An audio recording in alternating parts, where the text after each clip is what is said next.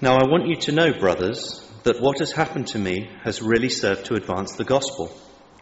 As a result, it has become clear throughout the whole palace guard and to everyone else that I am in chains for Christ. Because of my chains, most of the brothers in the Lord have been encouraged to speak the word of God more courageously and fearlessly. It is true that some preach Christ out of envy and rivalry, but others out of goodwill. The latter do so in love, knowing that I am put here for the defence of the gospel. The former preach Christ out of selfish ambition, not sincerely, supposing that they can stir up trouble for me while I am in chains. But what does that matter? The important thing is that in every way, whether from false motives or true, Christ is preached. And because of this, I rejoice. Yes, and I will continue to rejoice. For I know that through your prayers and the help given by the Spirit of Jesus Christ, what has happened to me will turn out for my deliverance. I eagerly expect and hope that I will in no way be ashamed, but will have sufficient courage so that now, as always, Christ will be exalted in my body, whether by life or by death. For me, to live is Christ, and to die is gain.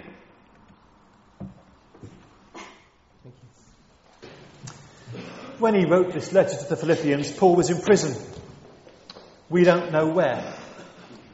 The traditional view is that he was in prison in Rome, either for the first or for the second time. The first time, we know he was arrested in Jerusalem by the Jewish authorities, and he was charged there with profaning the temple, and he wound up in Rome because he appealed to Caesar. That is where the book of Acts leaves him. Some people think he was executed shortly afterwards. Others argue he must have been released that time and visited the places he refers to in his letters to Timothy and Titus before he was arrested again and sentenced to death under the Emperor Nero, who had it in for Christians and blamed them for starting a fire which destroyed much of the city of Rome. Others argue that Paul wrote Philippians from Caesarea, where he was detained for a while after he'd been arrested in Jerusalem that first time on his way to Rome. Others suggest he was arrested in Ephesus and spent some time in prison there. We know it all went horribly wrong for Paul, but we don't know details about it. And in Ephesus he reached his lowest point. But when he writes to the Philippians, it's a really positive letter. He's really upbeat. The joy he expresses at being in chains and the whole letter strike a really positive note. So since we don't know where or when Paul was in prison, we can only speculate as to why precisely he was there. He says in the letter he is there for the sake of the gospel, but that tells us nothing about the precise circumstances of his arrest or the charges levelled against him. After all, he had been put in prison in Philippi itself when he visited there. That had simply been for upsetting the owners of a slave girl who had made quite a lot of money for her owners, prophesying about people and telling their fortunes until Paul set her free from the spirit that possessed her.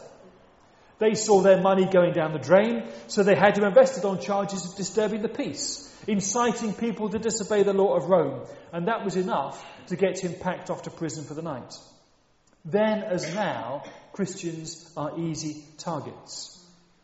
When people preach the gospel, draw attention to themselves, others who listen are easily polarised in their response. Some become believers themselves. Others do everything in their power to stop those who tell people about the good news of Jesus. Paul doesn't tell us how often he was in prison, but he gives the impression it could have been loads of times. He talks about suffering countless beatings, sometimes to the point of death. He was flogged 5 times by the Jews, beaten with rods 3 times. Once he was stoned and left for dead. Being an apostle of Christ in the ancient world was not a cosy 9-to-5 job. So we don't know on what grounds he was in prison when he wrote this letter to the Philippians. Many Christians today are in prison for their faith and are charged with offences that bear little or no resemblance to the reality of why they're really there.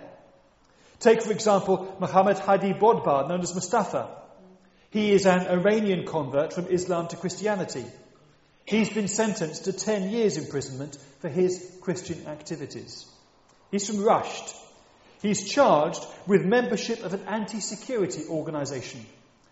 with gathering information with the intent to commit crimes against national security.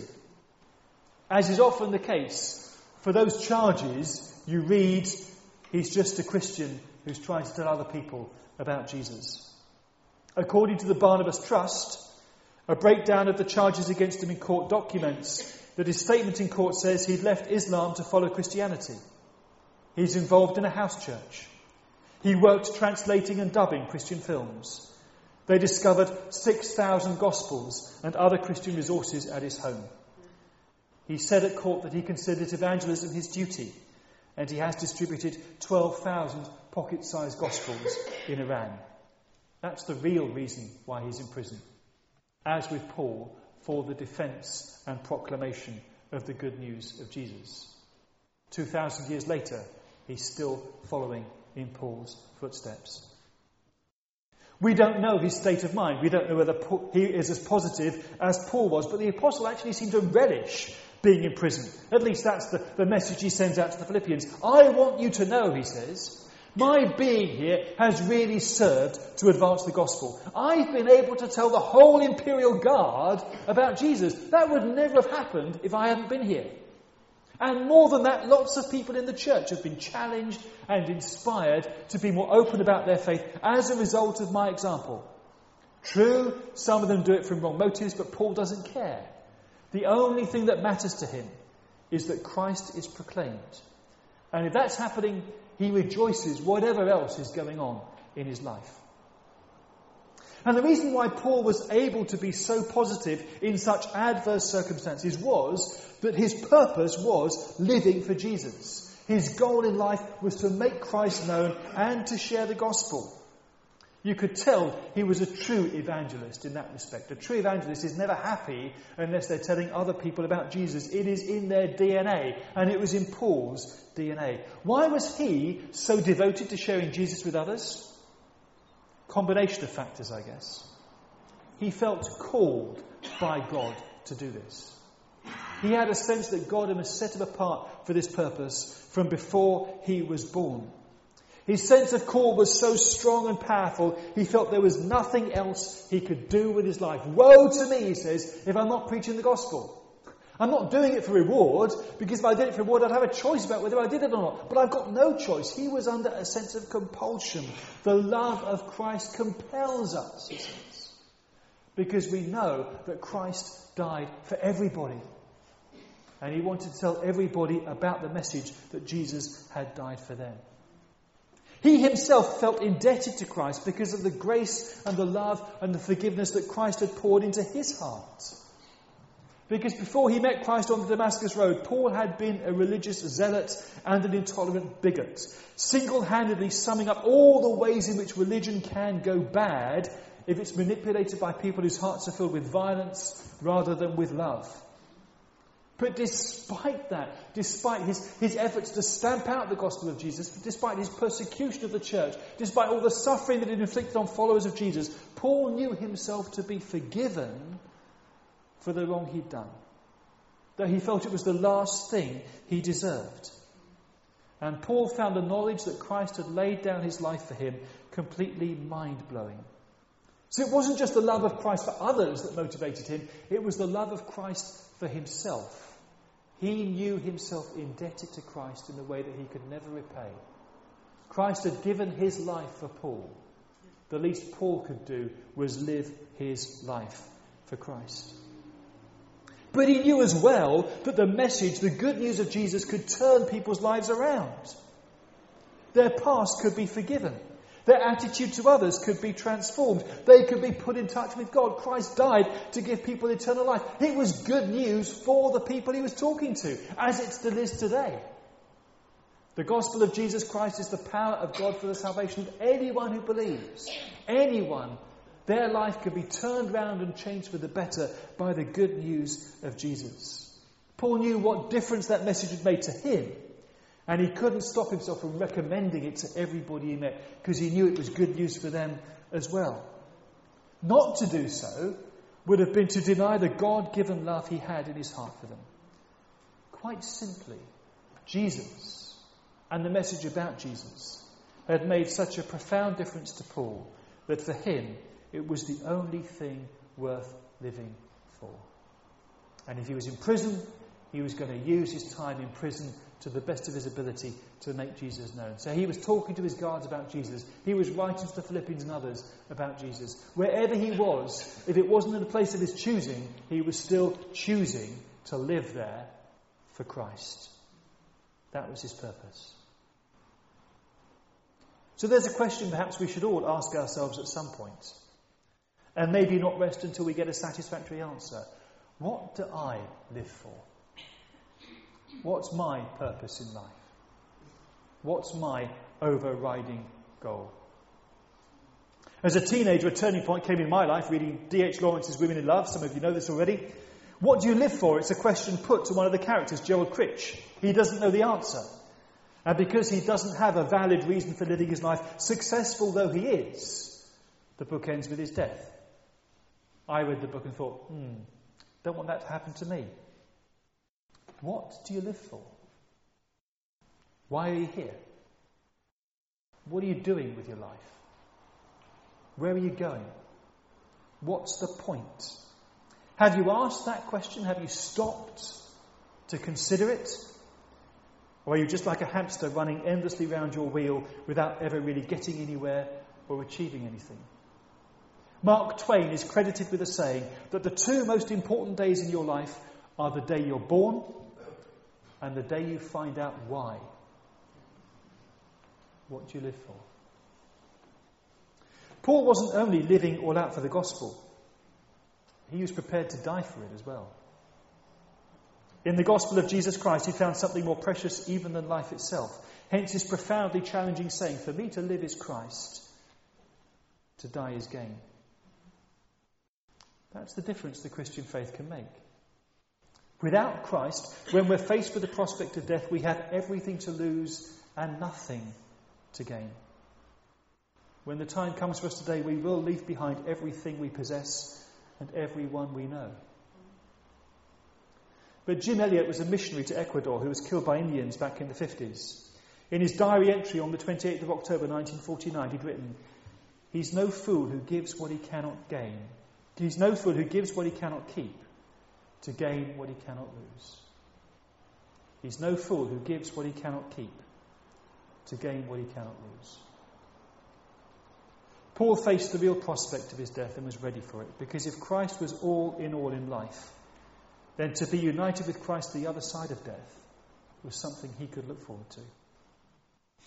This week, Sue and I learned of the death of a really good friend, Peter Hicks, who was one of our lecturers in college.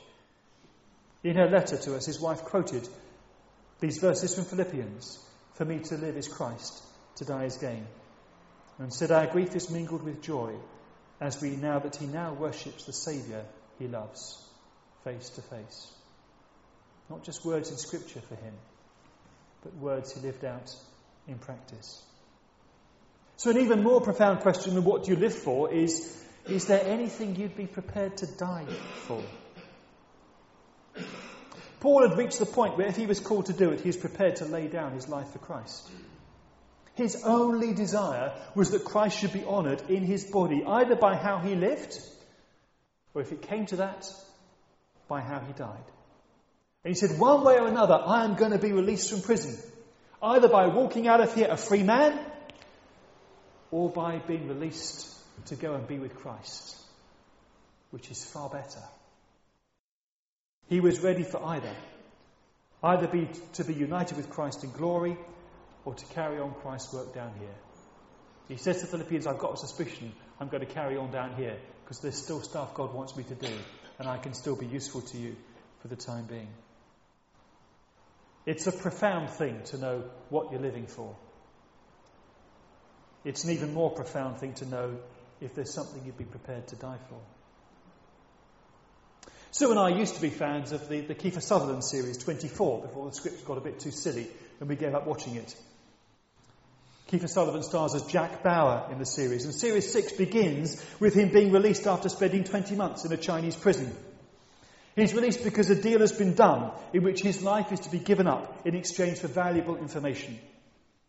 And as the government officials chain him to a fence and leave him to his fate, they apologise for doing it. And his answer is, all the time I was in prison, I was afraid I would die for nothing. Today, I die for something, he said. Being Jack Barrow, of course, he doesn't. But the words are profound. I was afraid I'd die for nothing. Today, I die for something. All of us need to find out what it is we're living for. In Christ, those who commit their lives to Him can find something that's even worth dying for. And it's the measure of the value of Christ that this is the price that His followers are prepared to pay in countless parts of the world today. In places like Syria, Nigeria, the Central African Republic, the list goes on and on. Rowan Williams, I think, was absolutely right to say to us Christians in the UK that persecution is not about being made to feel mildly uncomfortable. We shouldn't talk about being persecuted in this country. True persecution is systematic brutality and often murderous hostility that means that every morning you wonder if you and your children are going to live through the day. That's the reality that many people live in on a daily basis. He's right to say to people in this country who claim that we're being persecuted, for goodness sake, grow up.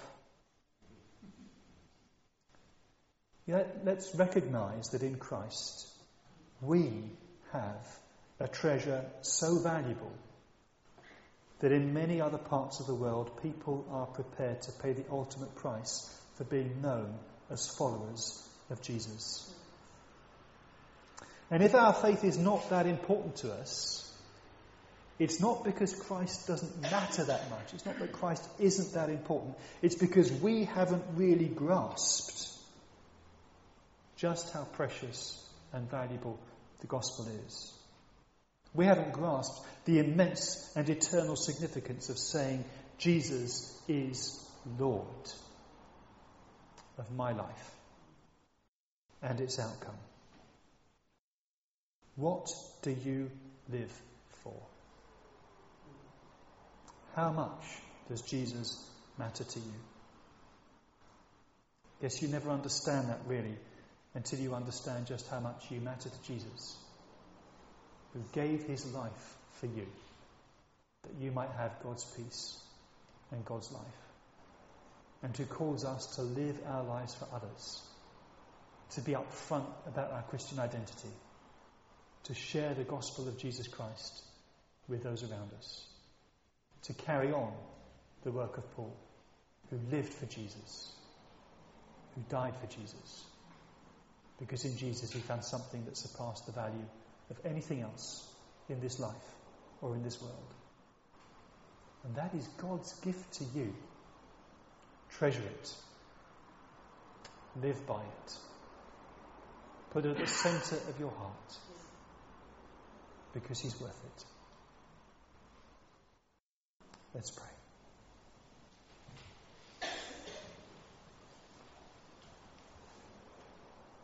Lord, we search our hearts. We hear those words, for me to live is Christ, to die is gain.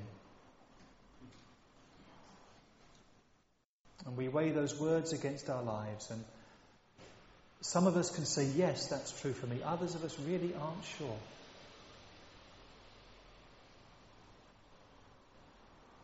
And yet one day we're all going to die.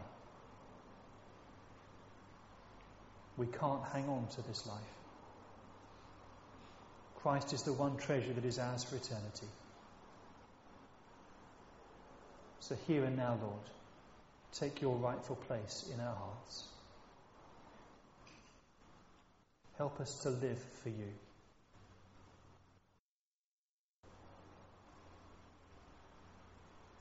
So that when the time comes for us to leave this life, we can do so with expectation that we will meet you face to face.